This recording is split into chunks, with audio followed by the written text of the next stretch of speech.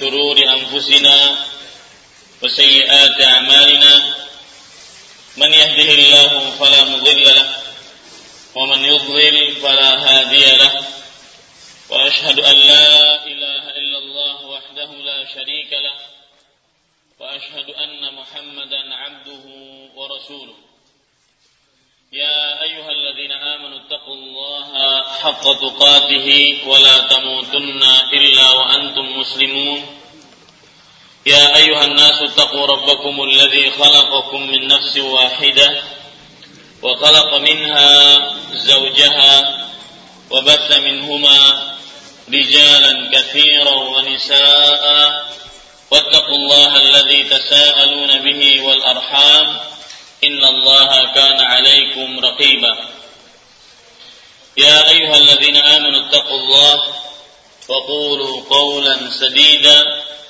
يصلح لكم أعمالكم ويغفر لكم ذنوبكم ومن يطع الله ورسوله فقد فاز فوزا عظيما أما بعد فإن أصدق الحديث كتاب الله وخير الهدي هدي محمد صلى الله عليه وعلى آله وسلم وشر الأمور محدثاتها وكل محدثة بدعة وكل بدعة ضلالة وكل ضلالة في النار.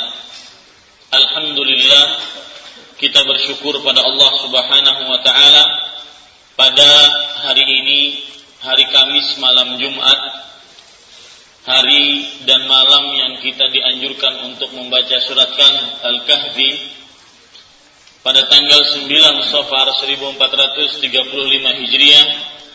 Kita dapat berkumpul bersama di dalam masjid ini, masjid yang kita cintai karena Allah Subhanahu wa taala, Masjid Imam Syafi'i. Selawat dan untuk membaca kitab Riyadhush Shalihin yang ditulis oleh Imam Yahya bin Sharaf An-Nawawi rahimahullahu taala. Salawat dan salam semoga selalu Allah berikan kepada Nabi kita Muhammad sallallahu alaihi wa ala alihi wasallam, pada keluarga beliau, para sahabat, serta orang-orang yang mengikuti beliau sampai hari kiamat kelak. Dengan nama-nama Allah yang husna dan sifat-sifat yang mulia, saya berdoa semoga apa yang kita lakukan sekarang ini termasuk amal ibadah yang ikhlas dan diterima oleh Allah Subhanahu wa taala. Dan akhirnya kita mendapatkan ilmu yang bermanfaat. Dengan ilmu tersebut kita bisa beramal sehingga amal kita menjadi bekal kelak pada hari kiamat. Allahumma amin. Bapak Ibu saudara-saudari yang dimuliakan oleh Allah Subhanahu wa taala, masih membicarakan bab yang ke-84, hadis yang ke-683, yaitu an Abi Hurairah radhiyallahu anhu anna Rasulullah sallallahu alaihi wa alihi wasallam qala. Abu Hurairah radhiyallahu anhu meriwayatkan bahwa Rasulullah sallallahu alaihi wasallam bersabda, al-imanu bid'un wa sab'una aw bid'un wa sittuna syu'batan. Iman itu 70 lebih atau 60 lebih bagiannya. Iman 70 lebih atau 60 lebih bagian. Kata-kata bid'un itu menunjukkan angka dari 3 sampai 10. Bid'un wa sab'un, bid'un wa sittun. Ya, iman 60 lebih atau 70 lebih bagian. Fa afdaluha qaulu la ilaha illallah. Maka yang paling utama dari keimanan adalah ucapan la ilaha illallah. Wa adnaha imatatul adha 'anit tariq. Dan yang paling rendah dari bagian keimanan adalah menghilangkan gangguan dari jalan. Wal haya'u syu'batun minal iman. Dan sifat malu adalah bagian dari iman. Muttafaqun alaih. Hadis diriwayatkan oleh Imam Bukhari dan Muslim. Bapak Ibu, saudara-saudari yang dimuliakan oleh Allah, inilah hadis pertama yang kita pelajari pada pertemuan kali ini, yaitu hadis yang nomor 683. Hadis ini Rasulullah sallallahu alaihi wasallam mengabarkan di dalamnya keimanan sekitar 70 lebih atau 60 lebih bagian. Ini menunjukkan bahwa iman itu ada bagian-bagiannya. Dan beliau bersabda, bagian yang paling utama dari 70 lebih atau 60 bagian tersebut adalah ucapan la ilaha illallah. Kenapa dia yang paling utama? Karena semua keimanan, ini paling penting dalam hadis ini. Kenapa ucapan la ilaha illallah bagian paling utama dalam keimanan? Karena semua bagian keimanan yang tadi 70 lebih atau 60 lebih akan sangat bergantung kepada kesahan ucapan la ilaha illallah tadi. Ya, 60 lebih atau 70 lebih bagian keimanan tersebut akan sangat bergantung diterima atau tidaknya ketika yang paling utamanya benar atau tidak, ucapan la ilaha illallah. Makanya Rasulullah sallallahu alaihi wasallam meletakkan bahwasanya ucapan la ilaha illallah adalah bagian iman yang paling tinggi. Maka mungkin pelajaran pertama yang kita ambil dari hadis ini adalah kenapa ucapan la ilaha illallah adalah bagian yang paling utama dari bagian iman, karena seluruh bagian iman tergantung kepada ucapan la ilaha illallah. Jika ada orang mengerjakan 60 bagian keimanan lebih atau 70 bagian keimanan yang lebih tadi, tapi tidak ada ucapan la ilaha illallah, diterima atau tidak? Tidak diterima, dan itu pasti. Jika ada orang mengerjakan 60 bagian dari keimanan, 70 bagian keimanan, tapi la ilaha illallahnya dia rusak dengan mengerjakan kesyirikan, diterima atau tidak? Tidak diterima. Makanya ini yang disebut kenapa ucapan la ilaha illallah adalah bagian keimanan yang paling tinggi. Karena jawabannya ya, karena la ilaha illallah penentu dari diterima atau tidaknya amalan seseorang. Atau lebih gampangannya Bapak memahami, karena ucapan la ilaha illallah penentu diterima atau tidaknya bagian-bagian keimanan lainnya. Bisa dipahami Pak ya? Kenapa Rasulullah sallallahu alaihi wasallam menyatakan fa afdaluha qaulu la ilaha illallah. Maka yang paling utama dari bagian keimanan adalah ucapan la ilaha illallah. Mau dia sholat, puasa, zakat, haji, baca Quran, berdoa, berzikir, bersalawat, beristighfar, bertasbih, atau bersedekah, membaca Al-Quran, apa saja dari bagian-bagian keimanan, dia kerjakan bagian keimanan tersebut, tetapi ucapan la ilaha illallahnya entah tidak ada, atau rusak, ataupun dicemari dengan perbuatan-perbuatan kesyirikan, maka ini seluruh bagian keimanan juga akan tidak bermanfaat. Dalil yang menunjukkan akan hal itu yaitu Rasulullah sallallahu alaihi wasallam, Allah Subhanahu wa taala berfirman dalam surat Az-Zumar ayat 65, "Wa laqad uhiya ilaika wa ila alladziina min qablika la in asyrakta la yahbatanna 'amaluk wa la takunanna minal khasirin." Sungguh kami telah wahyukan kepada engkau dan kepada nabi-nabi sebelum engkau, jika engkau wahai Muhammad sallallahu alaihi wasallam berbuat kesyirikan tidak sesuai dengan ucapan la ilaha illallah, maka akan hapus amalanmu dan engkau di akhirat benar-benar akan merugi. Ini kenapa sekali lagi faedah yang paling pertama pada pertemuan ini, kenapa ucapan la ilaha illallah, kenapa ucapan la ilaha illallah adalah ucapan yang bagian keimanan yang paling tinggi. Bagian keimanan yang paling tinggi. Baik. Bapak Ibu saudara-saudari yang dimuliakan oleh Allah Subhanahu wa taala. Kemudian di sini Rasulullah sallallahu alaihi wasallam bersabda, "Wa adna imatatul adza 'anil tariq." Dan tingkatan iman yang paling rendah adalah menghilangkan gangguan dari jalan. Apapun gangguannya, entah itu kaca, beling, duri, ranting pohon, bahkan air dihilangkan dari jalan, paku, apa saja, ya, yang bisa bekas-bekas dari bawaan pasir atau bawaan kerikil-kerikil yang mengganggu jalan dihilangkan. Ini keimanan yang paling rendah. Dan bukan berarti ketika dikatakan keimanan yang paling rendah itu paling remeh, enggak. Tetapi itu iman. Itu adalah sebuah keimanan. Kemudian Rasulullah sallallahu alaihi wasallam bersabda, "Wal haya'u syu'batun minal iman." Dan ini sisi pendalilan yang berkaitan dengan bab kita adalah bab malu, keutamaannya dan perintah untuk mengerjakannya. Nabi Muhammad SAW bersabda, dan sifat malu adalah salah satu bagian dari keimanan.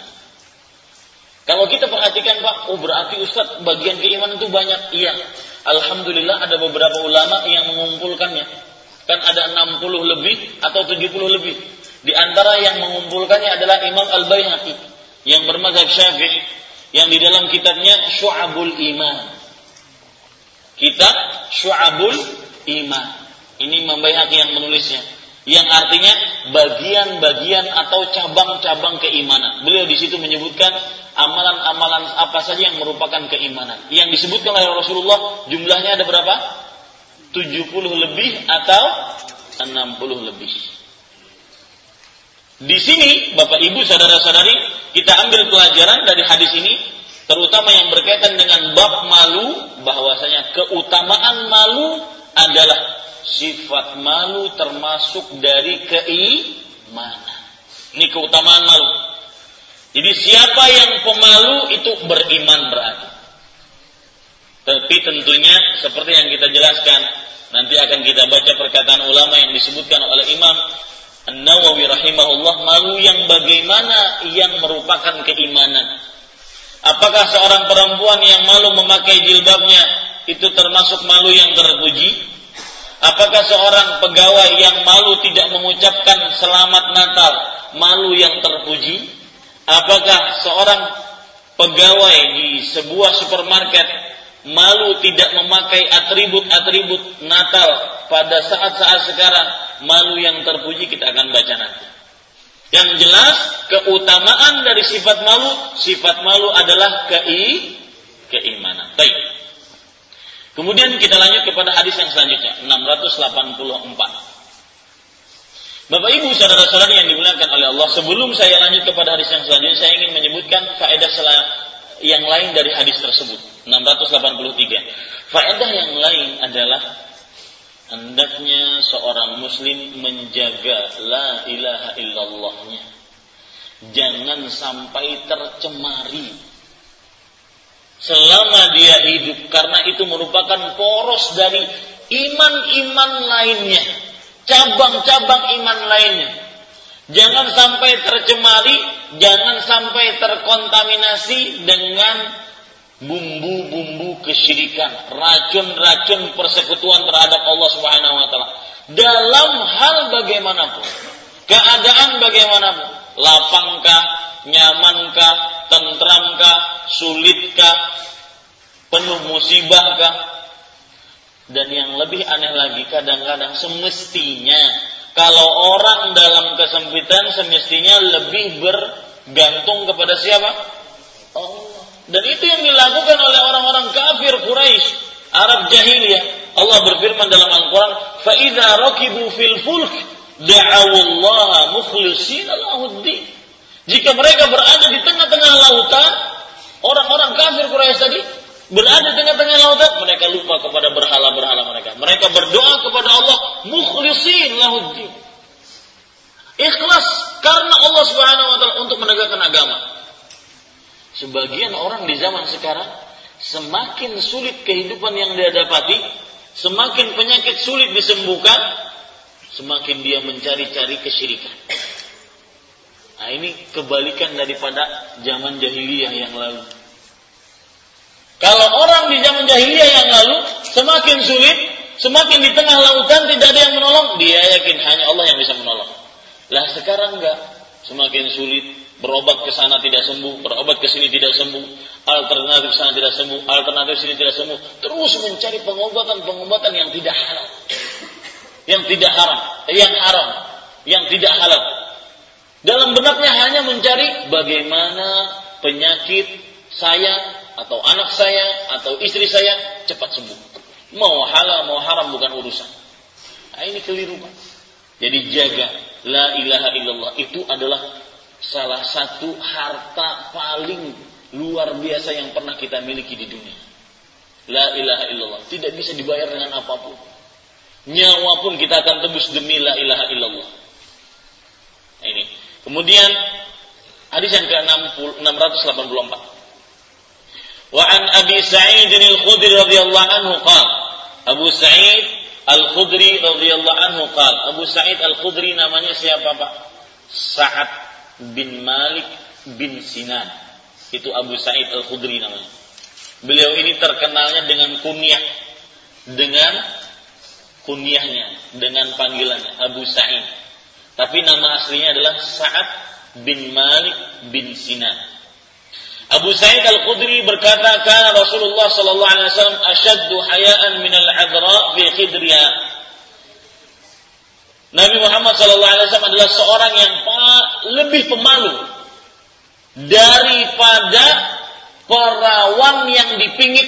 Oh, subhanallah. Lebih pemalu daripada perawan yang sedang dipingit karena ingin dinikahkan. Ya. Itu Rasul sallallahu alaihi wasallam.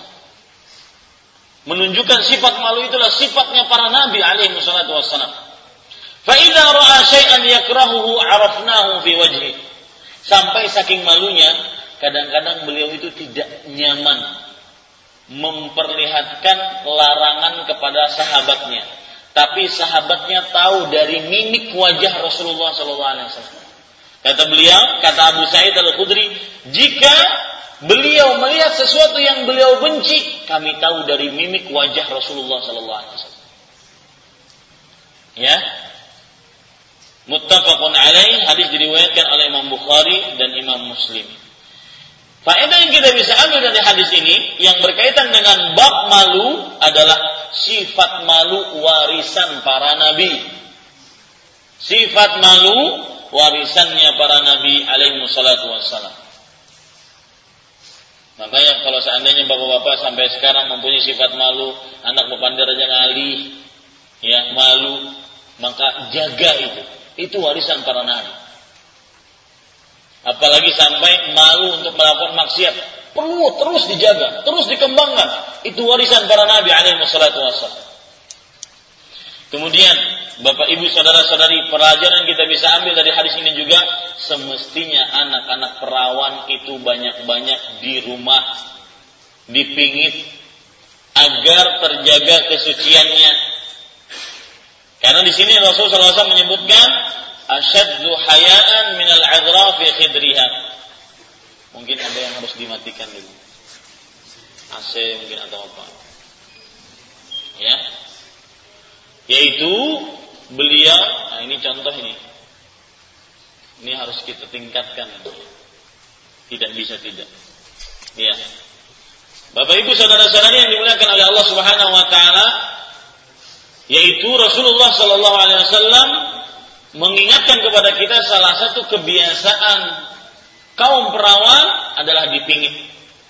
Ya, perhatikan orang-orang tua yang mempunyai anak-anak perawan, Anda akan dimintai pertanggungjawaban atas keperawanan anak Anda jika direnggut dengan cara-cara yang tidak halal. Apakah sudah benar-benar menjaga atau tidak?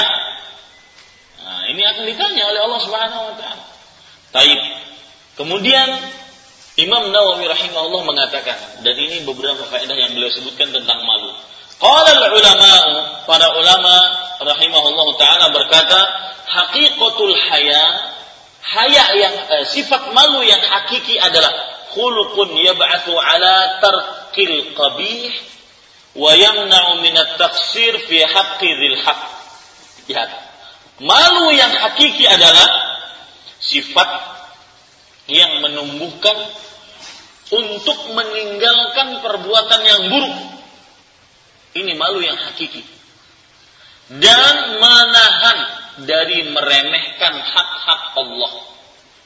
Jadi dua unsur malu. Malu adalah sifat yang menumbuhkan untuk meninggalkan perbuatan yang buruk. Itu malu.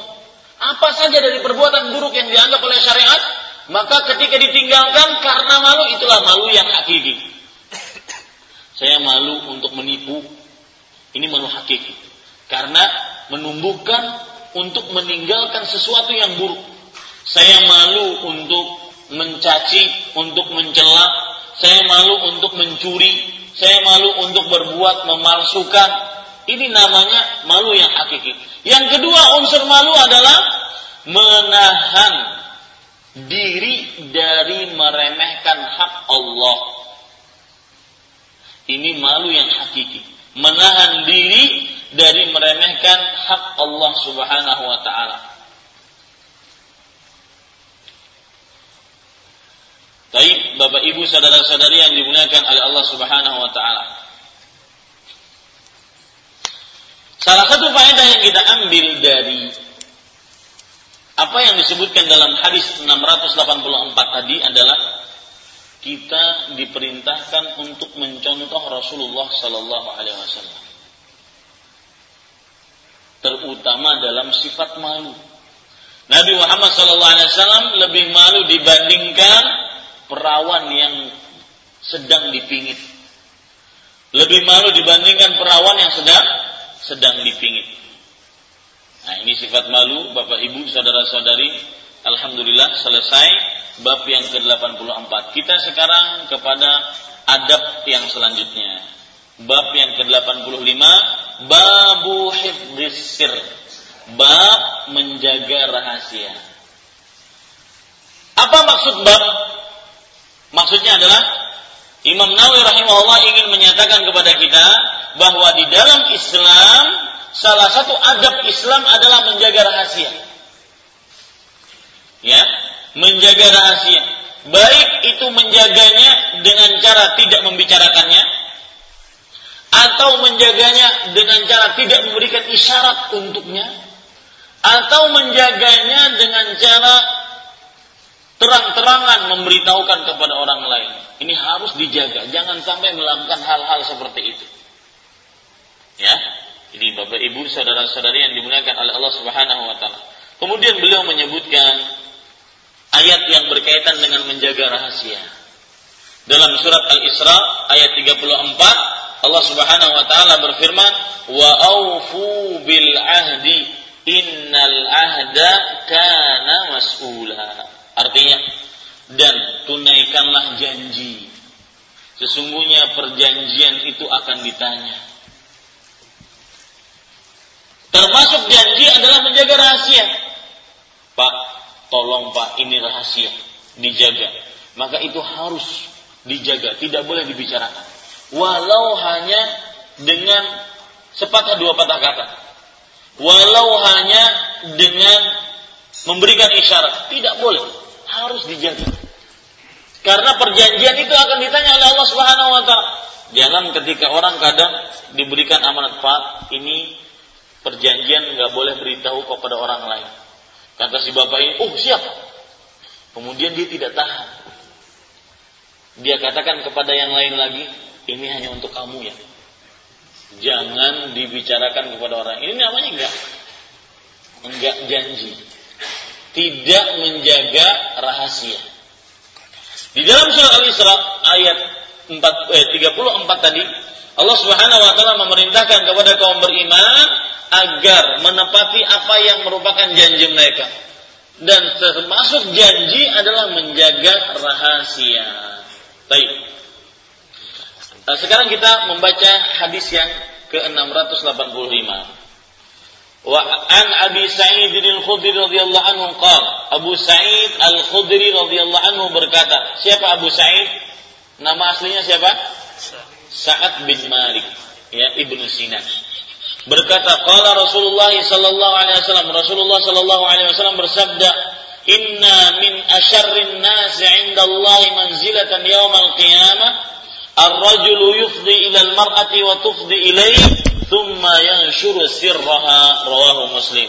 Artinya, sesungguhnya termasuk orang yang paling buruk kedudukannya di sisi Allah pada hari kiamat adalah seorang suami, seorang lelaki menggauli istrinya, dan si perempuan atau si istri melayani suaminya, kemudian lelaki tersebut mengabarkan rahasia yang ada pada istrinya kepada orang lain.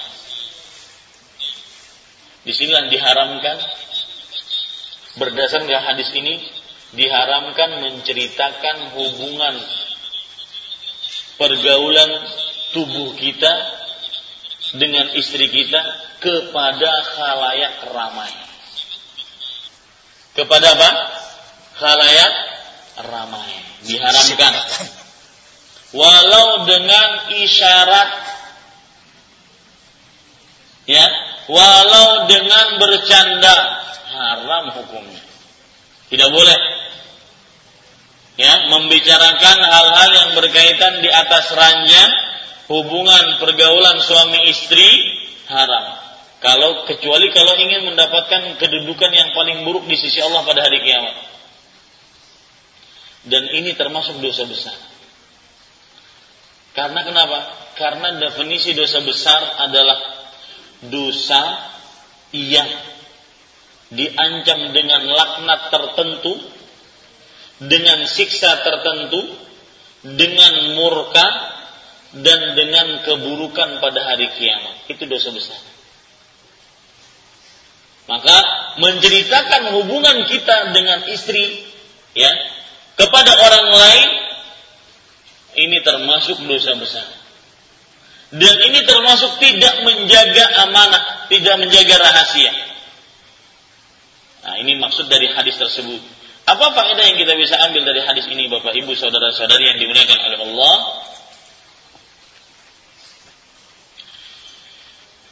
Faedah pertama dari hadis ini, hadis yang ke-685 adalah menyebarkan rahasia-rahasia persetubuhan termasuk dosa besar.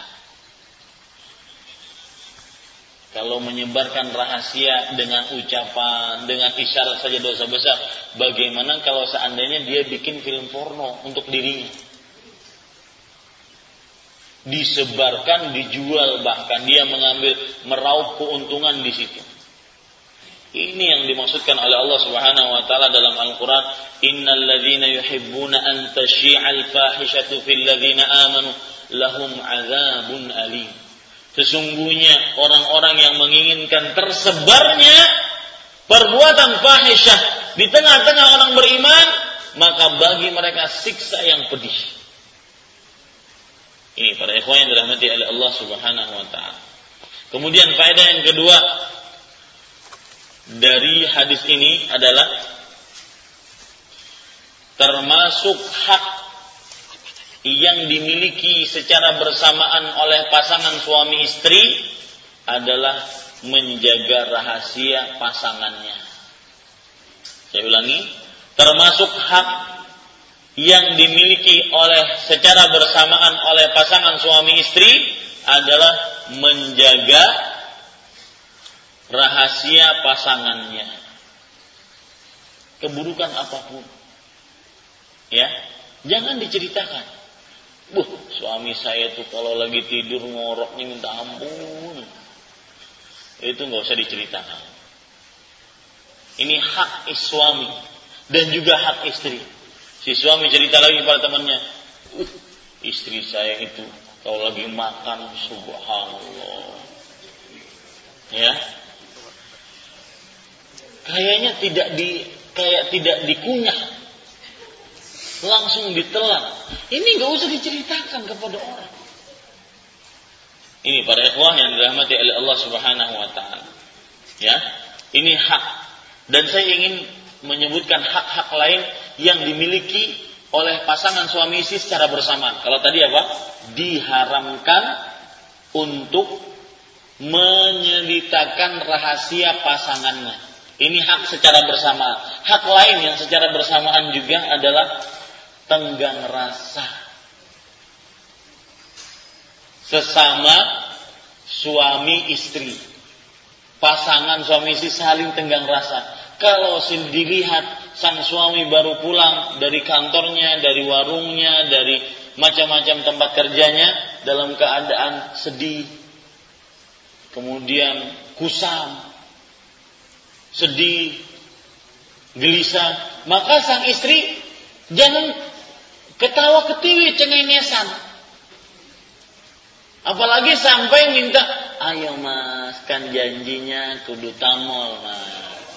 Orang lagi dapat kesel, subhanallah. Nggak ngelihat apalah wajah saya sudah berot. Ya, subhanallah.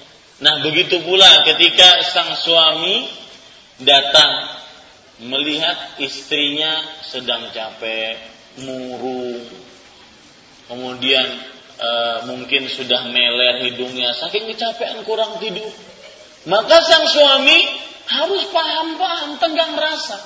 Ini hak bersama yang kedua yang harus dimiliki oleh suami istri, yaitu saling tenggang rasa.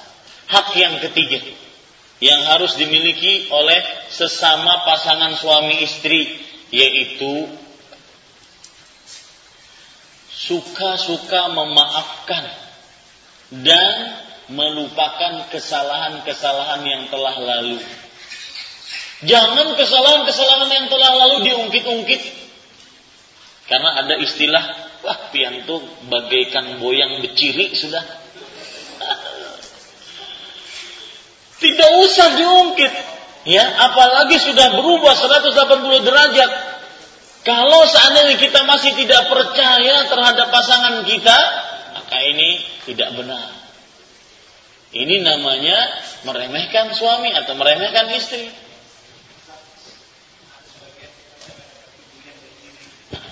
Boyang berciri itu kartu yang sudah ada tandanya. Jadi si suami itu sifatnya itu. Kartu ada tandanya. Jadi sang istri kalau pergi ke sana ketahuan. Pasti gitu. Nah, itu namanya boyang berciri. Ya, kartu yang sudah ada tandanya. Hak yang ketiga, sering-sering memaafkan. Sering-sering memaafkan dan melupakan kesalahan-kesalahan yang telah lalu. Ini hak antara suami istri saling bersamaan.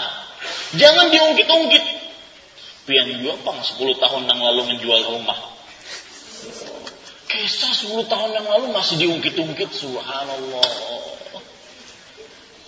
Ya, jangan. Atau mencari-cari kesalahan, tidak suka memaafkan. Ya misalkan sang istri mungkin lagi gak enak badan, masaknya seadanya, maka dimaafkan. Suka-suka memaafkan sang istri. Begitu pula sang suami. Misalkan sang istri pengennya, apalagi kalau pas lagi ngidam, pengennya apa gitu. Dia sudah berharap sang suami ketika datang ke rumah membawa apa yang dia minta. Ternyata sang suami sudah ke Banjar Barat, Banjar Timur, Banjar Selatan, Banjar Utara, nggak dapat. Ia dimaklumi. Ya, dimaklumi. Ini namanya saling memaafkan. Ya, saling memaafkan. Sudah muter-muter, tidak dapat juga, ya dimaklumi. Ya sudah bah, kalau nggak dapat apa mau diapakan lagi, selesai. Nah ini para ikhwan sekalian dirahmati oleh Allah Subhanahu Wa Taala. Misalkan sang suami pernah menjanjikan, memang janji harus dibayar. Pernah menjanjikan sesuatu, nanti sore kita jalannya. Ternyata ada saja sesuatu yang dia tidak inginkan, dia tidak rencanakan, di luar dari rencana dia. Akhirnya janji tersebut tidak terlaksana. Langsung cemberut. Apa saja janjinya? Ya, langsung saja cemberut, tidak mau ngomong, tidak mau ini. Maka perhatikan Bapak Ibu, maafkan. Makanya ada pepatah Arab mengatakan, "U'dzur li akhika sab'ina udhran." Kasih alasan kepada temanmu, kepada kawanmu, apalagi kawan seperjuangan suami istri. Ya. Kasih alasan kepada dia 70 alasan untuk kita bisa memaafkan dia. Oh mungkin begini, oh mungkin karena ini, oh mungkin sampai kita bisa memaafkan. Sehingga selalu harmonis. Imam Ahmad rahimahullah disebutkan dalam kitab Tabaqatul Hanabilah. Imam Ahmad rahimahullah ta'ala, beliau mengatakan, aqamat ma'i ummu Shalihin 20 sanah famakhtalaftu ana wa hiya fi kalimah. Ummu Salamah hidup bersamaku selama 20 tahun. Aku tidak pernah dengan beliau bercekcok walau dalam sebuah perkara. Subhanallah. Gimana itu bisa terjadi? Saling memaafkan dan saling melupakan kesalahan-kesalahan yang telah lalu. Hak yang keberapa itu sudah? Yang ketiga. Yang keempat, hak secara bersamaan pasangan suami istri, yaitu saling tolong menolong dan nasihat menasehati di dalam ketakwaan dan kebajikan.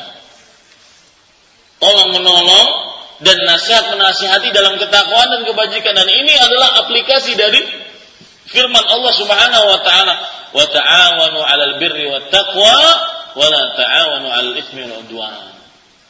Kalau misalkan sang suami setelah dinasihati mungkin dapat nasihat di mana, siapa yang nasihati dia nggak tahu, yang penting datang ke rumah membawa mushaf, ganal banah kurang mushafnya, niatan ingin membaca Quran, maka sang istri diamkan aja, biarkan dia baca, jangan diolok-olok, digembosi.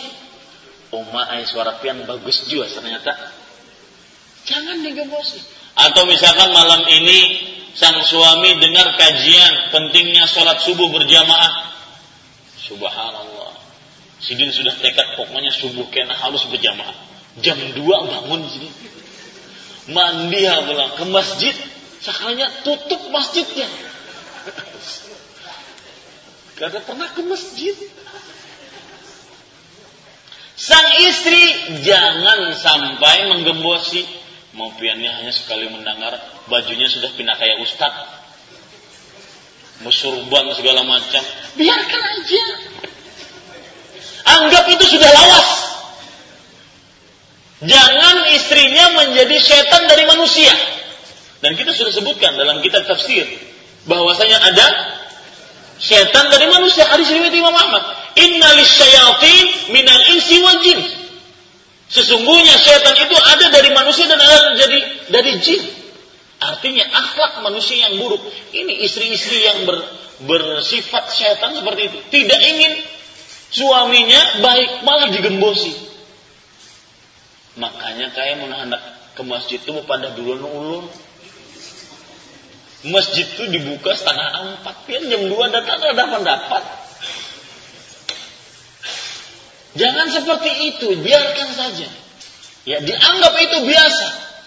Apalagi kalau seandainya sang suami dari sesuatu pernah mengerjakan kesalahan, kemudian dia bertobat, anggap bahwasanya dia sudah bertobat, tidak pernah mengerjakan kesalahan sama sekali. Jangan diungkit-ungkit lagi. Tolong menolong dalam kebaikan. Contoh Ummu Sulaim, ibunya Anas bin Malik radhiyallahu anhu. Ummu Sulaim radhiyallahu anha, beliau mempunyai anak dari suami yang kedua, yaitu Abu Talha. Talha ini atau anak beliau yang mereka berdua ini sakit. Abu Talha pergi bekerja dalam keadaan berpuasa. Sore, kemudian di tengah hari sang anak meninggal. Ummu Sulaim bukan malah menelpon, bulik, anak kita mati bahaya, bulik, lah asiwah. Ya, kan sering seperti itu, kalap, istri kalap. Sering seperti itu. Akhirnya sang suami juga kalap, keluar dari kantornya atau warungnya dengan cepat-cepat, tabrakan di jalan. Na'udzubillah. Sering seperti itu. Coba jadi seorang istri yang tenang, yang bisa menenangkan suaminya, bukan malah mengkalapkan suaminya. Ini tolong menolong dalam kebaikan. Ummu Sulaim melihat anaknya meninggal, sudah selesai, ini takdir Allah, dia mandikan, dia kafani, dia selimutkan seperti biasa. Suaminya datang pulang, dan ini disebutkan dalam kitab Sifatus Shafah, cerita ini. Suaminya datang pulang, kemudian disuguhi makan untuk berbuka puasa. Setelah disuguhi makan untuk berbuka puasa, sholat maghrib, setelah itu disuguhi makanan batin, dia berdandan untuk suaminya, mereka melakukan hubungan badan. Setelah puas lahir dan batin, baru dia bercerita kepada Abu Talha. Wahai Abu Talha. Ceritanya pun tidak langsung. Ceritanya tidak langsung. Abu Talha menangis. Abu Talha, apa pendapat engkau? Jika engkau diberikan pinjaman sesuatu dan oleh seseorang pinjaman tersebut diambil lagi oleh pemiliknya, apakah kamu marah? Kata Abu Talha, kenapa saya marah? Loh, itu pinjaman. Nah, anak kita, wahai Abu Talha, dan pada waktu berbuka tadi dia sudah bertanya kepada istrinya, saya ingin berbuka dengan anak saya. Kata si istri, kata Ummu Sulaim radhiyallahu anha, anakmu lebih tenang dari sebelumnya. Lebih tenang dari sebelumnya. Kan benar, meninggal lebih tenang dari sebelumnya. Kalau sebelumnya sakit, mungkin dia merasakan rasa sakit. Ini lebih tenang, tidak berdusta beliau. Ini istri yang luar biasa. Nah, kemudian setelah itu, para ikhwah sekalian, setelah sudah kenyang lahir dan batin, dia baru mengatakan, Allah telah meminjamkan kepada kita anaknya, anak kita. Dan Allah mengambil pinjamannya sekehendak Allah. Abu Talha sudah dimuqaddimahi lahir batin, kemudian cara penyampaian yang luar biasa. Beliau mengatakan apa? Inna lillahi wa inna ilaihi raji'un. Bisa menerima akhirnya. Kemudian besok paginya mereka pergi kepada Rasulullah sallallahu alaihi wasallam menceritakan apa yang terjadi, bahwasanya anak mereka meninggal. Rasulullah SAW tidak menanggapi cerita anak meninggal. Beliau menanggapi apa kata Rasulullah sallallahu alaihi wasallam? Barakallahu lakuma fi lailatikuma. Semoga Allah memberkahi kalian berdua dalam hubungan kalian tadi malam berdua. Ternyata Abu Talha memiliki anak-anak yang seluruhnya menjadi ulama-ulama Islam setelah itu. Ini akibat istri yang ta'awun alal birri wat taqwa, yang saling tolong-menolong dalam kebaikan dan ketakwaan. Tidak mudah kalah, tidak mudah resah. Sedikit-sedikit suami langsung digelisahkan, langsung tidak. Tolong menolong dalam kebaikan. Sudah kan belum? Belum ya? Ya. Cerita satu lagi, tolong menolong dalam kebaikan. Cerita Abu Dahdah dengan Ummu Dahdah. Ini juga diceritakan dalam kitab Sifatus Shafah. Abu Dahdah, beliau adalah seorang yang mempunyai kebun kurma yang sangat banyak. Kemudian kebun kurma tersebut yang memiliki Abu Dahdah, ada orang dari kaum muslim yang mempunyai rumah. Kebetulan rumahnya ini ada pohon yang menghalangi dia untuk melanjutkan membangun rumah. Ada pohon kurma. Rasulullah SAW mengatakan kepada pemilik kurma, sudah berikan saja kepada yang punya rumah ini, kasihan kan terhalang tanahnya. Kata pemilik kurma, tidak, harus bayar. Dan tidak mau dijual. Kata Rasulullah SAW, siap kecuali dengan harga yang sangat mahal. Ini satu pohon kurma. Kata Rasulullah SAW, siapa yang mau menolong orang ini, membelikan pohon kurma ini dengan harga yang begitu mahal, baginya pohon kurma di surga. Abu Dahdah radhiyallahu anhu langsung tertarik penawaran.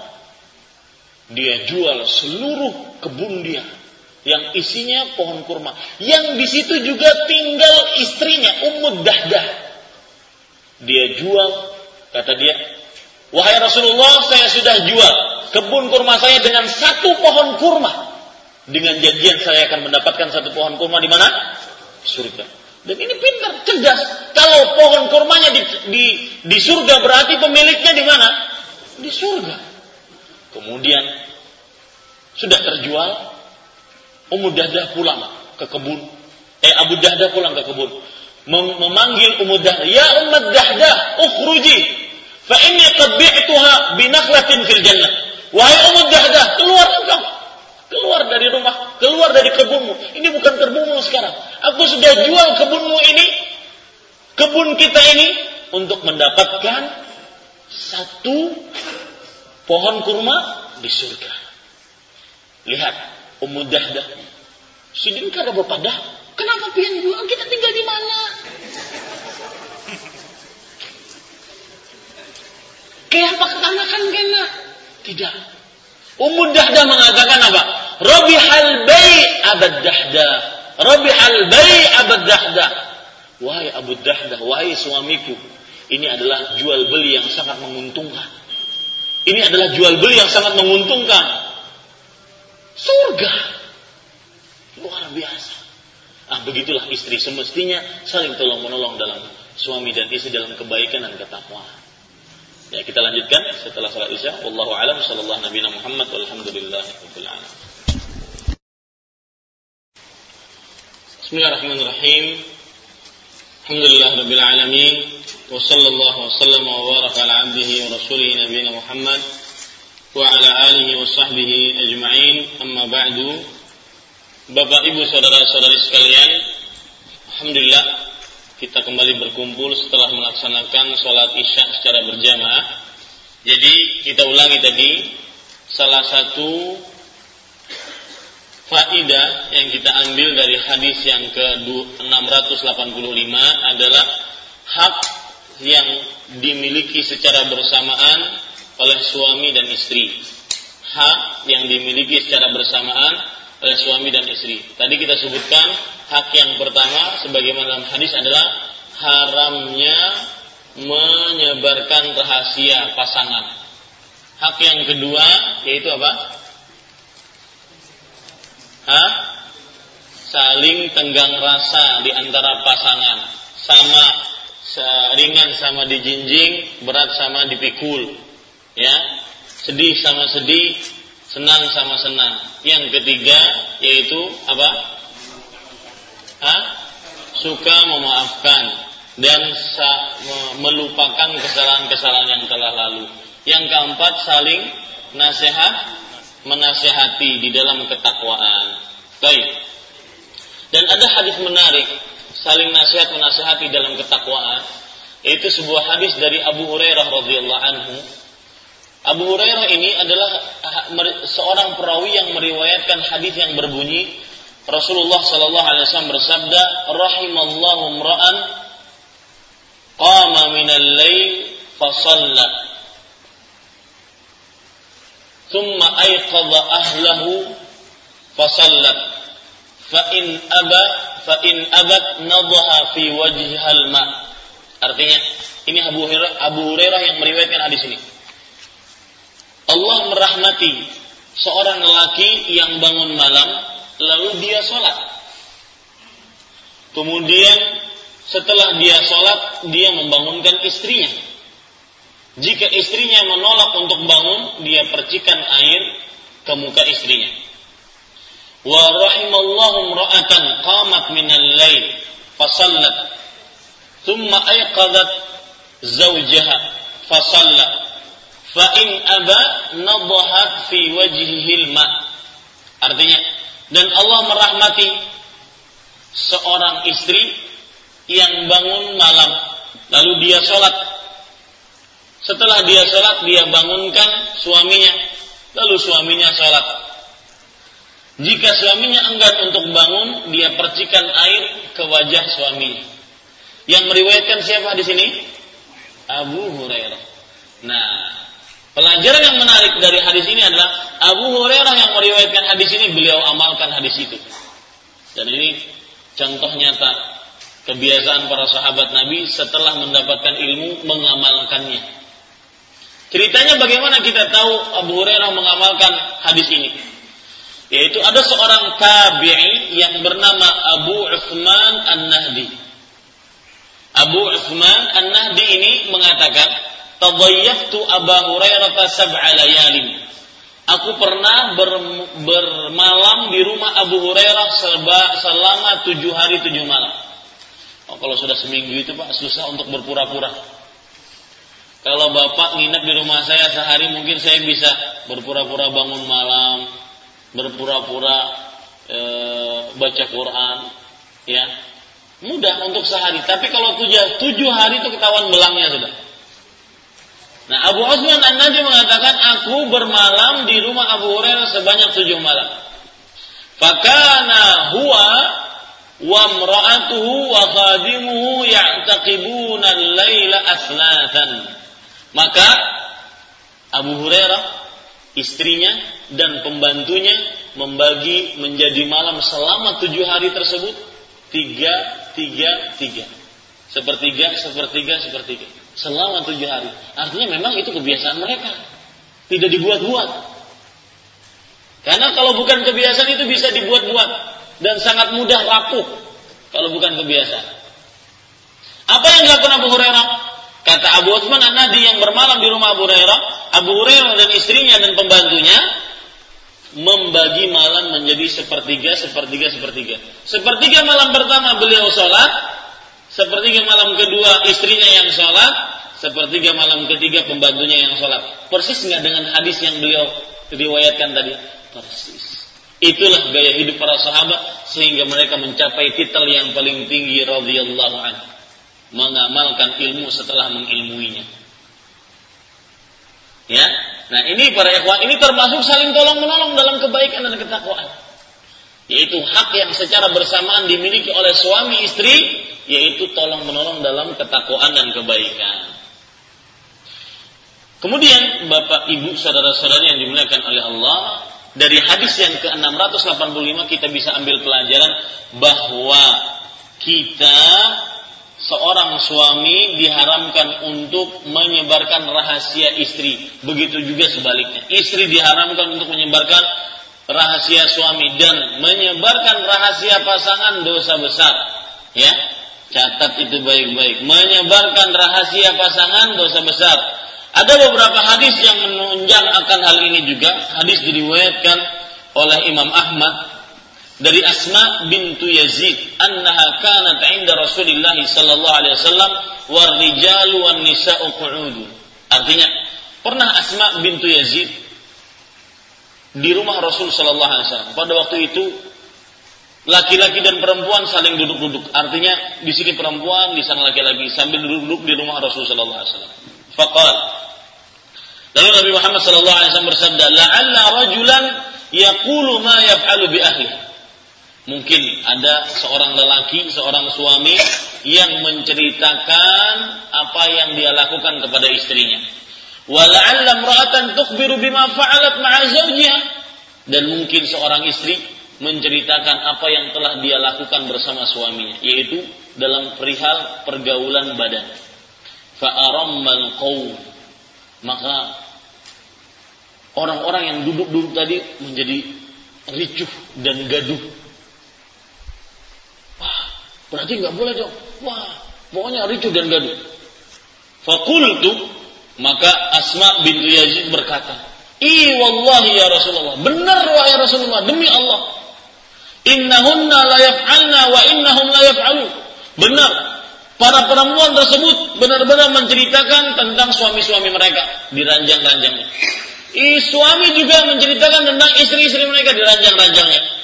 Faqal, Nabi Muhammad SAW menanggapinya, fala taf'alu, jangan kalian kerjakan hal itu. Fa innama dzaka mathalu syaitan yalaqiya syaitana fi tariqin fa ghashiya wan nas yanzurun. Lihat perumpamaan yang sangat buruk. Seorang suami yang menceritakan apa yang dilakukan terhadap istrinya, dan istri menceritakan apa yang dilakukan terhadap suaminya di atas ranjang. Kata Rasulullah SAW, jangan kalian lakukan itu. Yang seperti itu perumpamaannya adalah setan lelaki bertemu dengan setan perempuan, lalu mereka berhubungan di tengah jalan dan orang-orang pada lihat. Itu perumpamaannya. Makanya ini dosa besar, Pak. Hati-hati, jangan walau dengan isyarat, walau dalam keadaan bercanda. Sering kan kita dengar kalau bercanda menceritakan isyarat hubungan, misalkan, wah, merdeka banget tadi malam. Isyarat tuh. Kalau tujuannya ke sana, hati-hati. Tidak boleh menceritakan. walau secuil pun. Ini yang disebut menjaga rahasia. Tidak boleh ya menjaga rahasia tersebut diutarakan kepada orang lain. Baik, hadis selanjutnya hadis yang begitu panjang, juga hadis selanjutnya adalah hadis yang panjang, kita cukupkan untuk menerima pertanyaan-pertanyaan. Wallahu a'lam, sallallahu nabiyana Muhammad walhamdulillahi rabbil alamin. Nah, silakan jika ada yang bertanya.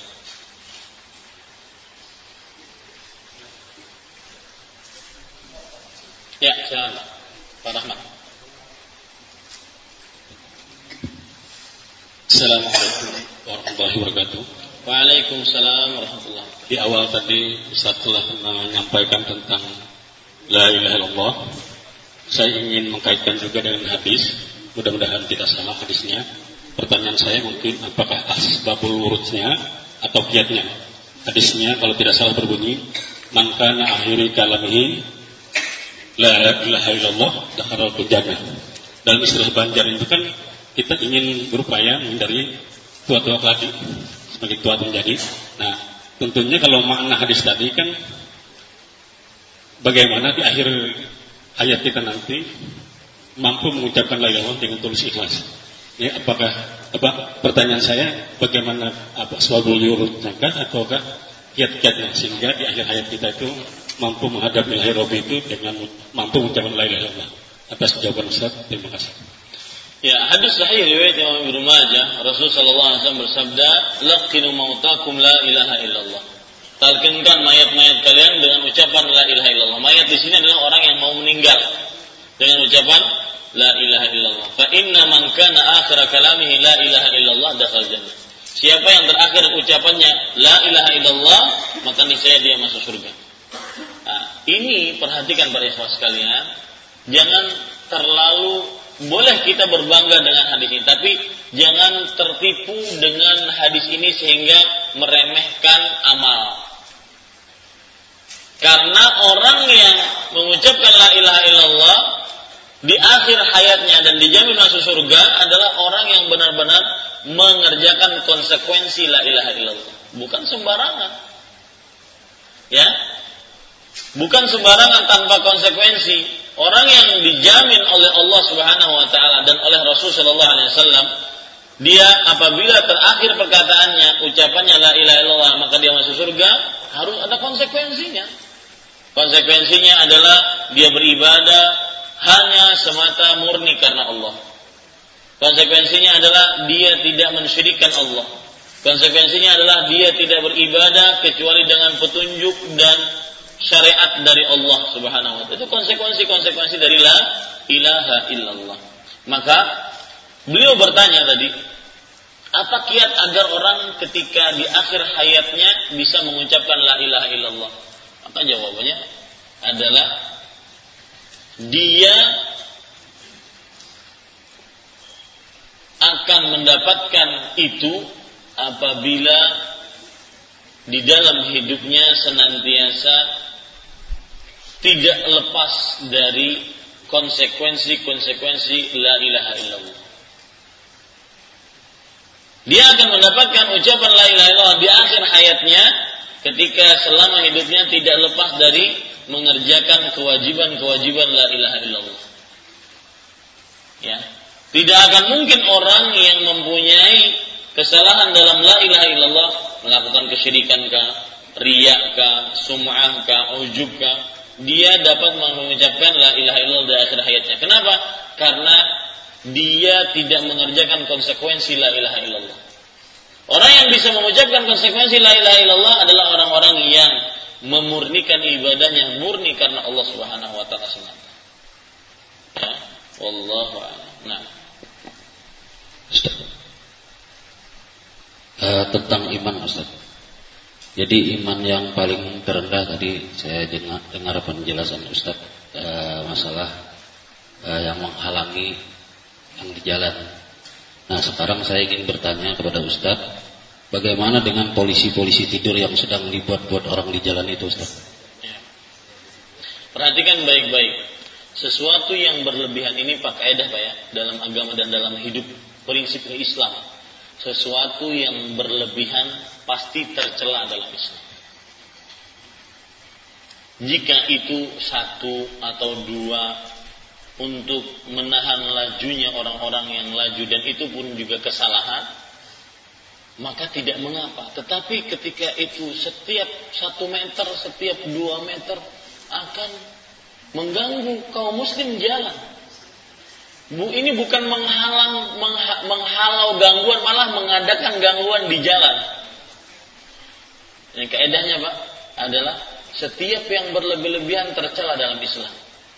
Rasulullah sallallahu alaihi wasallam bersabda, "Iyyakum wal ghulu, fa inna ma ahlaka man kana qablakum al ghulu." Jauhi kalian dari sifat terlalu berlebih-lebihan. Orang-orang sebelum kalian celaka gara-gara sifat terlalu berlebihan dalam apapun, bahkan dalam ibadah. Tidak boleh. Dalam amar ma'ruf nahi munkar berlebih-lebihan. Para ulama bersepakat sebagaimana disebutkan oleh Imam Ibnu Qayyim Al-Jauziyah. Para ulama bersepakat jika nahi munkar mendatangkan kemungkaran yang lebih besar gara-gara terlalu berlebihan, haram hukumnya. Makanya pernah Syekhul Islam Ibnu Taimiyah rahimahullah, ulama abad ke-8 Hijriah, beliau pernah jalan di sebuah tempat. Orang di situ minum-minum. Dibiarkan saja. Minum khamar. Dibiarkan oleh beliau. Beliau lewati saja, tidak digubris. Ditanya oleh muridnya, kenapa engkau biarkan orang yang sedang minum khamar? Kenapa engkau tidak cegah, larang, amar ma'ruf nahi munkar di situ? Maka kata beliau, kalau saya larang, dia akan membunuh kaum muslim yang ada di sekitarnya. Mana yang lebih parah, Pak? Membunuh. Kaum muslim yang tidak berdosa dibunuh. Maka dibiarkan, nanti pada kesempatan yang lain kita bisa menasihati. Nah, itu kaidah dalam beragama. Sikap terlalu berlebih-lebihan apapun itu dalam perihal akidah, ibadah, akidah yang terlalu berlebih-lebihan. Saya ingin contoh siapa? Akidah siapa? Terlalu berlebih-lebihan dalam perihal ketuhanan. Orang Khawarij terlalu berlebih-lebihan membesarkan dosa sehingga setiap dosa besar menjadikan orang kafir yang lain. Orang-orang sufi terlalu berlebihan dalam amalan zikir sehingga mengamalkan sesuatu yang tidak ada contohnya dari Rasulullah SAW. Yang lain, jangan itu. Agama lain, agama Nasrani terlalu berlebihan dalam memuja Nabi Isa, menjadikan Nabi Isa sebagai anak Tuhan. Kaum Yahudi terlalu berlebih-lebihan mencela Nabi Isa. Dikatakan Nabi Isa adalah anak hasil zina. Dan subhanallah, ya, agama Islam senantiasa selalu di pertengahan. Ahlus sunnah wal jamaah senantiasa selalu di pertengahan antara kelompok-kelompok sesat. Itu seperti itu selalu. Maka jawabannya adalah jangan terlalu berlebihan. Boleh meletakkan, tapi jangan terlalu berlebihan. Untuk mencegah orang tidak laju, orang tidak kencang-kencang karena bukan di sirkuit balapan, boleh, tetapi jangan terlalu berlebih-lebihan. Padahal itu pun sepertinya sudah ada aturannya dalam pekerjaan umum dan dinas pekerjaan umum, ada peraturannya. Tidak asal meletakkan sebenarnya, ada peraturan. Nah ini pada, jadi intinya tidak boleh berlebih-lebihan. Wallahu a'lam. Nah, silakan ya. Ustaz, ada 2 pertanyaan. Yang pertama kaitannya dengan tadi juga, sebagian kaum muslimin yang ada walimatul urus di rumah itu bikin tenda di jalanan raya, apakah itu juga mengganggu pejalan yang lainnya? Yang pertama. Yang kedua, dalam hadis tadi Asma bin Yazid itu kan bercerita lagi bini. Kalau yang bercerita bininya aja Bang, apakah termasuk bercerita seperti setan di jalanan? Maksudnya. Yang pertama tentang orang yang mengadakan hajatan perkawinan, walimatul urus ataupun akad nikah yang memakai jalan kaum muslim, maka semestinya harus saling tolong-menolong di dalam kebaikan. Ya, artinya apa? Itu adalah sebuah acara yang diperbolehkan oleh syariat. Kaum muslim harus memberikan lapangan dada untuk saudaranya yang sedang mempunyai hajatan. Tetapi itu pun jangan sampai terlalu berlebih-lebihan, dalam artian jangan terlalu lama. Ya. Karena mungkin mobil mau lewat, mungkin sesuatu mau lewat. Tapi pada saat acara sehari atau 1 hari setengah, silakan, tidak mengapa, karena ini tolong-menolong dalam kebaikan, ya. Kemudian, tetapi perlu juga diperhatikan, jangan sampai ini termasuk membuat kegaduhan. Itu termasuk daripada tanda tidak beriman, membuat kegaduhan. Dan saya akan ceritakan nanti beberapa kesalahan seputar perkawinan dan walimatul urus. Di antaranya adalah sudah perkawinannya di dalam kampung, di samping-sampingnya rumah yang begitu padat, ya. Kemudian mengadakan orkes ganal bana. Kakek nenek tidak bisa tidur, anak-anak bayi terganggu, ya. Maka ini termasuk penggangguan terhadap kaum muslim. Dan hati-hati, tidak diperbolehkan mengganggu kaum muslim, ya. Kemudian pertanyaan yang kedua yaitu tentang hadis Asma bintu Yazid yang tadi dipermisalkan oleh Rasulullah SAW adalah seorang istri saja kalau menceritakan rahasia suaminya, maka sesuatu yang jelas jangan diperjelas menjadi tidak jelas nanti.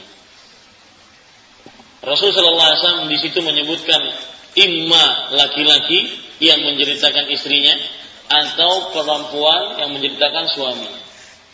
Tidak mesti harus dua-duanya. Tidak ada kelaziman dalam cerita itu dua-duanya. Tetapi di situ terdapat larangan baik untuk suami ataupun istri. Maka perumpamaannya itu baik suami yang menceritakan istrinya, dia akan diumpamakan oleh Rasulullah seperti seorang yang menceritakan seorang setan bertemu setan yang lain, dia bergaul di tengah orang banyak, dilihat oleh orang banyak. Atau kebalikannya, sang suami menceritakan tentang istrinya, dia adalah seperti setan laki-laki yang bertemu dengan setan perempuan, bergaul tengah jalan, dilihat oleh orang banyak. Tidak ada ketergantungan dalam hadis tersebut harus dua-duanya, tidak. Wallahu a'lam. Nah, ya. Mengenai ayat awal wal birri wat taqwa wala awal wal ismi wal udwan, berkaitan dengan kaum muslimin pada saat ini banyak sekali yang membangun masjid di jalan-jalan dan diminta. Nah, setelah masjid itu selesai, masjid itu jarang dipakai untuk sholat. Terkadang orang-orang safar aja yang lewat mampir sholat. Seperti apa? Iya, bagus pertanyaannya, Pak. Bagaimanapun masjid, seberapapun yang kita sumbangkan untuk masjid, jika memang digunakan uangnya untuk keperluan membangun masjid, akan masuk ke dalam hadis Rasul sallallahu alaihi wasallam yang berbunyi, "Man bana lillahi masjidan walau kamafhasi qita', banallahu lahu baitan fil jannah." Subhanallah. Luar biasa memang orang-orang yang diluaskan rezekinya oleh Allah. Barang siapa yang membangun sebuah rumah untuk Allah, membangun masjid karena Allah, walaupun lebih kecil dari sangkar burung, angkreman burung. Bapak tahu kalau burung itu lagi ngangkremin telurnya, nah sebesar itu. Atau lebih kecil dari itu, Allah akan bangunkan sebuah rumah dia di surga. Kalau seandainya sekecil itu sebuah rumah, bagaimana kalau yang besar? Bagaimana kalau satu masjid dia bikin? Bagaimana kalau 3/4 masjidnya dari uang dia? Subhanallah. Ya, saya pengen Mbak seperti itu. Diluaskan rezekinya, tapi untuk kebaikan hartanya. Subhanallah. Itu tidak ada yang bisa seperti itu kecuali orang yang diluaskan rezekinya oleh Allah. Bersyukurlah Anda yang ketika diluaskan rezekinya sadar ini uang untuk seperti ini. Ini uang untuk seperti ini. Ya. Karena tidak semua orang diberikan kesempatan seperti itu. Bahkan Allah Subhanahu wa taala mengatakan, "Wa idza massahul khairu manu'a." Jika manusia mendapatkan kebaikan, harta yang ada pada dia adalah manu'a. Yaitu menahan hartanya, menahan untuk diberikan kepada orang lain. Dan ini salah satu yang dibenci oleh Allah. Rasulullah SAW bersabda, "Innallaha kariha lakum thalathan." Allah membenci bagi kalian 3 hal. Qila wa qala, desas-desus. Katanya Ustaz nikah lagi. Katanya begini. Katanya begini. Desas-desus. Wa idha'atal mal, dan membuang-buang harta. Wa man'an wa hatim. Ini sikap yang ketiga, man'an wa hatim. Artinya apa? Kalau dimintai ditahan. Tapi kalau diberi sukanya diberi tapi tidak suka memberi. Ini namanya man'an wa hatim. Ya, jangan kasih nama anak man'an wa hatim. Dapat dari mana ya? Dapat dari hadis. Ternyata yang dibenci oleh Allah. Subhanallah. Man'an wa hatim. Ini Pak. Karena sekarang lagi model nama yang belum pernah dinamai oleh manusia sejagat. Nah, jadi seperti itu ya Pak. Kalau seandainya seseorang sudah nyumbang di situ, dibangun masjid, maka bagaimanapun dia akan dapat itu, dapat pahalanya.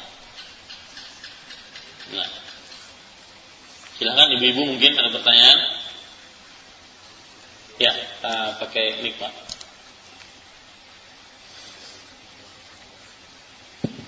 Kalau boleh lengkap aja Ustaz. Ya, boleh kan?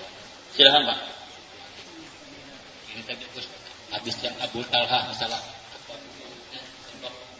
kan pelaku lain. Nah, kita meninggal seperti bayar lain itu sebab bentuknya itulah yang tak boleh dengan dia.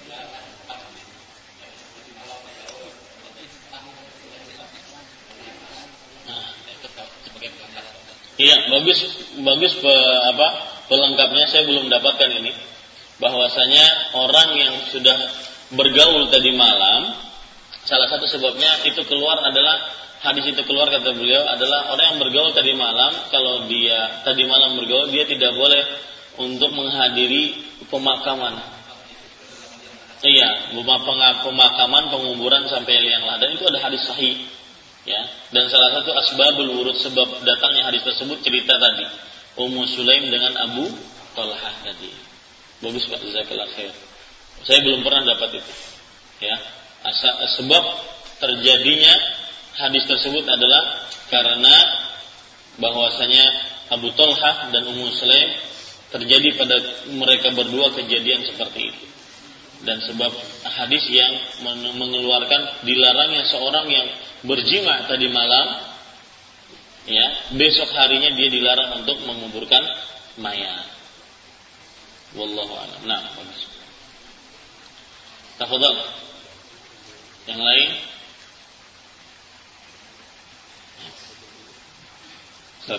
Tentang menjaga rahasia sebagai amanah.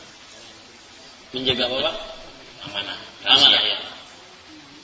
Apakah termasuk juga dalam, terkadang kita dalam hubungan dalam suami istri terbuka, katakanlah kita mendapat amanah dari orang tua ini dirahasiakan, apakah termasuk juga dengan istri kita sendiri? Bagus Pak. Bahkan sampai istri, jika kita mendapatkan amanah dari orang lain untuk dirahasiakan, tidak boleh diceritakan kepada istri. Dalil yang menunjukkan akan hal itu adalah suatu saat Anas bin Malik terlambat datang ke rumah ibunya, yaitu Ummu Sulaim tadi. Kemudian ibunya sudah nunggu lama. Kata Anas bin Malik, aku tadi mendapatkan sesuatu dari Rasulullah sallallahu alaihi wasallam. Walan ufsi ma asarra bihi Rasulullah sallallahu alaihi wasallam. Dan aku tidak akan membeberkan apa yang dirahasiakan oleh Rasul sallallahu alaihi wasallam. Ibunya mendukung, jangan kamu pernah beberkan rahasia yang dirahasiakan oleh Rasulullah sallallahu alaihi wasallam kepadamu. Nah, ini meskipun orang terdekat tidak boleh. Namanya rahasia, rahasia. Karena ketika Bapak ceritakan meskipun kepada istri, tidak menjamin istri akan menceritakan kepada, ini rahasia ya, jangan cerita. Yang satu lagi, ini rahasia ya, jangan cerita. Rahasia umum jadinya. Nah, seperti itu. Ya. Walaupun dengan istri, karena itu rahasia. Saya pernah sampai sekarang masih rahasia tersebut masih tersimpan rapi. Bahwasanya ada orang yang memberikan rahasia kepada keluarga saya. Dia bilang kepada saya, tidak boleh, ini tidak boleh diberitahukan kepada siapapun. Ya sudah, kalau rahasia sudah selesai. Itulah rahasia. Kalau seandainya diberitahukan, bukan rahasia lagi namanya. Ya, jadi rahasia umum nanti. Nah, Cukup? Tidak ada lagi pertanyaan? Nah, apa yang baik dari Allah Subhanahu wa taala, apa yang buruk itu dari saya pribadi, manusia biasa. Dan saya umumkan besok Jumat tetap seperti biasa kajian tafsir As-Sa'di, kemudian jam 10 kajian fikih, doa dan zikir siapa yang ingin mengikutinya. Wallahu alam, sallallahu nabiyana Muhammad, walhamdulillahirabbil alamin. Wassalamualaikum warahmatullahi wabarakatuh. Subhanakallah bihamdika asyhadu an la ilaha illa anta astaghfiruka wa atubu ilaik.